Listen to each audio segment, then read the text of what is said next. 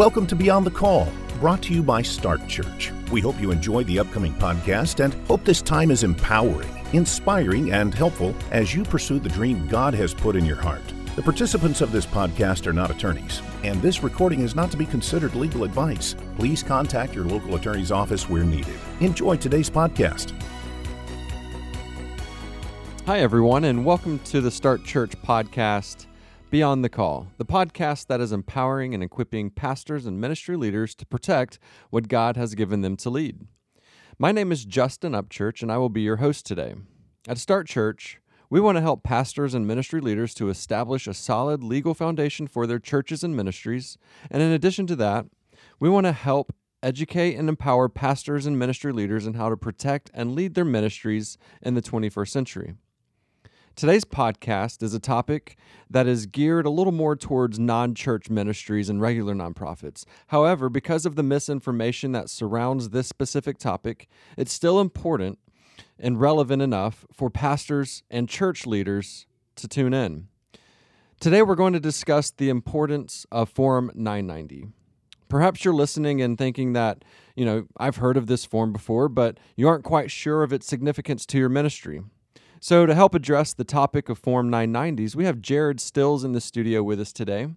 Jared, he's our Director of Sales here at Start Church. Jared, welcome, and thanks for taking the time to join us today. You bet. Great to be here. Awesome. So, before we get started, I do want to just kind of take a moment to let our listeners know that, if you have any questions or comments, we'd love to hear from you. So you can send us an email, and you can email us at podcast@startchurch.com, or you can just give us a quick phone call. And again, that number is 844-641-5718. So now, Jared, before we get into the importance of Form 990 to ministries, I would like to take a moment to kind of clear the air on the relationship between Form 990 and churches. So are churches required to file Form 990 or not? Yes, the short answer to that question is no. So Section 6033 A3A1 exempts churches, their integrated auxiliaries, and conventions of churches from having to file Form 990. And the Freedom from Religion Foundation did file a lawsuit claiming that the tax code gave churches some preferential treatment. Mm-hmm. And they said, hey, this is discrimination on the basis of religion in violation of the Establishment Clause. Okay. However, because there was a previous Supreme Court ruling, the case luckily was dismissed. So for now, while other nonprofit organizations do have to file a Form 990 each year, churches do not have to file an annual Form 990 with the IRS. Okay, well, that's good. It's good to kind of clear the air and for us to fully understand that churches are, indeed not required to file Form 990. I do know that just from experience and having conversations that there's just a lot of information surrounding that, so I thought it would be important to clear that right from the get-go.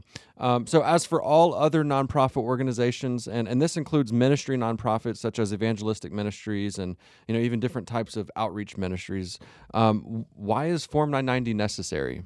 You bet. So Form 990, it's required by Section 6033 of the tax code, and the IRS, they use that Form 990 to ensure that tax-exempt organizations are staying compliant with the tax code mm-hmm. and all the different nonprofit laws in order to maintain their tax-exempt status. Okay. So although Section 6033 A3A1, again, exempts churches from having to file Form 990 on an annual basis, we still feel it's best practice for churches to be aware of the requirement. Okay. And it's especially important if a church is going to operate or plan to operate an additional tax-exempt entity, such as a community development corporation or maybe a holdings corporation. Okay, well, that makes complete sense, especially, that's part of what we teach at our Ultimate Church Structure conferences, and that's a part of the Ultimate Church Structure is, churches having community development corporations or CDCs and holdings corporations. And so I can see how it's important for churches to still be aware of that 990 requirement in case they choose to have one of those additional organizations one day. So that's great. So my next question, Jared, is are there any consequences for not filing Form 990 on time or missing that filing completely? Yes, that's a great question. So the truth is that failing to file a Form 990 can be very costly. So under the IRC section 6652 C1A, the IRS actually charges a late fee of $20 per day, and that starts from the due date of the form, and it can add up quickly and be more than $7,000 throughout the course of the year. Wow. Okay. So you miss your filing date. Day one, $20 penalty. Day two, an additional $20. That's right. Yep. So I can see how that can very quickly add up. You bet. And then also beyond the financial penalties, there's another thing that can happen if you fail to file Form 990. You can also miss out on your tax-exempt status. So if you don't file that form 3 years in a row, the IRS can actually revoke your tax-exempt status.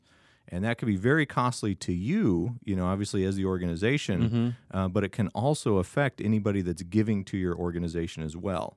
So all of a sudden, gifts that they thought were tax deductible are no longer tax deductible. Right. And if you're in that situation, in order to fix that, there's a process you have to go through called a reinstatement process. So if you happen to find your ministry in this position, we do have a service to help with that.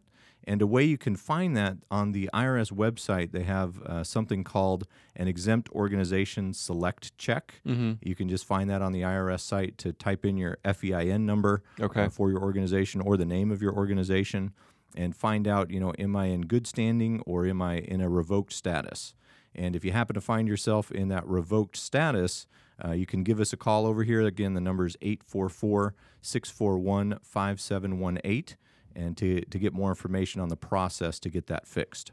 Awesome. So those two consequences are both costly and hefty. One, even if you have your tax exempt status revoked after missing your Form 990 filings for 3 consecutive years, sounds like that reinstatement process. I imagine you're kind of having to go back through the process of getting your tax exempt status plus. I imagine you have to still pay those penalties. So it's, an arduous process to get reapproved, and it's going to be costly as well. So in order to avoid these penalties, it seems like knowing, when my Form 990 is due, it would be helpful or important. So when is the typical due date for ministry to file 990? That's a good question. So the due date revolves around the organization's fiscal year. And the IRS states that the Form 990 must be filed on the 15th day of the 5th month after the end of your organization's accounting period. And I know that sounds a little confusing, so let me explain that a little further. To kind of clarify that for us. You bet. So most organizations, their fiscal year will run from January to December. And if that's the case for you, then you would file the Form 990 before May 15th of that following year. Okay, so that's coming up for some of these organizations who run from January to December. That's correct. Okay. Yeah, now is a prime time to get that form taken care of. And if your fiscal year is something different, for example, if you run April to March, your due date would then be on August 15th of that year. Okay, so I know you said that, if we can't help ministries with the reinstatement process if they find themselves in that situation. With the May 15th due date coming up, is that something that we're able to provide assistance with to these organizations and these ministries? You bet. We've been doing it for years, so definitely giving us a call. We can help with whichever Form 990 you're required to file. Okay. We'll talk in a minute about the different forms that are required. But yes, that's something we have a lot of expertise with. All right, cool. So just to recap so far, we know that churches are not required to file Form 990. All other nonprofit organizations are required to file Form 990 annually. We also know that failure to file a timely Form 990 can be costly, both monetarily and it can cost the organization its tax-exempt status if it doesn't file 990, for 3 consecutive years. And then we also know so far that the due date of an organization's Form 990 is going to be based on its fiscal year. So those who run between January and December, their due date's coming up here, within just another month and a half on May 15th. So Jared, what steps can a ministry take to make sure that they file their Form 990 on time? Good question. So number one is you want to make sure, find out if your organization is required to file a Form 990. Okay. And one place you can do that, if you have received your 501c3 determination letter, it's typically in the top right-hand corner. you'll see up there it says Form 990 required, and it'll have a yes or a no underneath that. Okay. And in some instances, we'll have churches that will pull out that form and it will say yes. And if you happen to be in that situation, you think, well, I'm a church, I'm not supposed to be filing, but it says yes on that form. There may have been a mistake that was made, Sure. either by the IRS or by whoever filled out the 1023 form. Okay. So that's another thing. Give us a call if you're in that situation. We can address that with you. Cool. The second thing you want to do is create a calendar reminder and invite whoever it is that's going to help you out with this. So if you have somebody on your staff, like your secretary, that's going to be fulfilling that, make sure you create that calendar event, set a Sure. reminder. The third thing you want to do is determine which type of Form 990 you're responsible for filing. Okay. So there's actually 5 different forms that are out there. So there's a 990N, and this is typically for the new organizations that haven't had a lot of income. It's been under $50,000 so far. The 990N is typically what's required there. Okay. The 990EZ, that's going to be for a little bit larger organization. That's a requirement. That's more of a paper filing, a little bit more involved. Typically, a CPA gets involved with that one. Sure. And then you've got your standard 990 long form, and this is going to be for your larger organizations. Again, CPA typically involved with that one. Right. If you happen to be operating a private foundation, not a lot of our clients do that, but there are some that have that. There's a separate 990 PF form that gets filed. And then if you're receiving any unrelated business income, so let's say you rent out your parking spaces, every weekend for the football games, and you're getting rental income for those, you'd want to report that using a Form 990T. Okay. So there's a few different 990 forms to be aware of, and determining which one, you can always call us again. We can kind of help sort through which 990 would fit your situation. Right. And then the last step is, as I mentioned, don't hesitate to get help. Sure. Give us a call. We've been doing this for a long time, and we've got one-time services where we can just help with a one-time filing. We also have a program we call our Keep Right service over here, and it's kind of an ongoing maintenance. You just pay a low monthly fee, and then this is one of those forms that gets taken care of with that service. Awesome. Well, this has really been a tremendous amount of useful and helpful information, and I hope for our listeners that this conversation has brought some clarity to the Form 990 filing requirements. So Jared, thank you again for taking the time out of your busy schedule to join us and to help us to better understand Form 990 and its significance and even the consequences of not filing on time, and just helping us to better grasp that. And to our listeners, I realize that this is a lot of information to take in at once, in process. So I want to encourage you, that you're not alone with your questions. So, if you want to talk this through, if you have more questions about Form 990, when is your due date? You want to try to figure that out, or which form exactly, we'd love to hear from you. We'd love to help you out and walk you through this process. So again, you can send your questions or comments to, you can email us at podcast@startchurch.com, or just give us a call.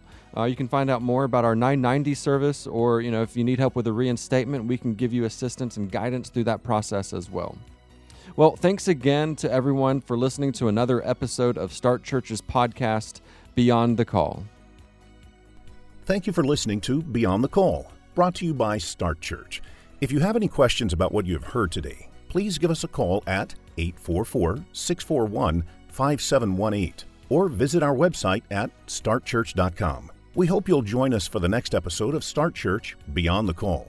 Start Church has helped thousands of churches and ministries protect what God has given them to lead. Check out our website at startchurch.com or feel free to call at 844-641-5718. We would be honored to serve you.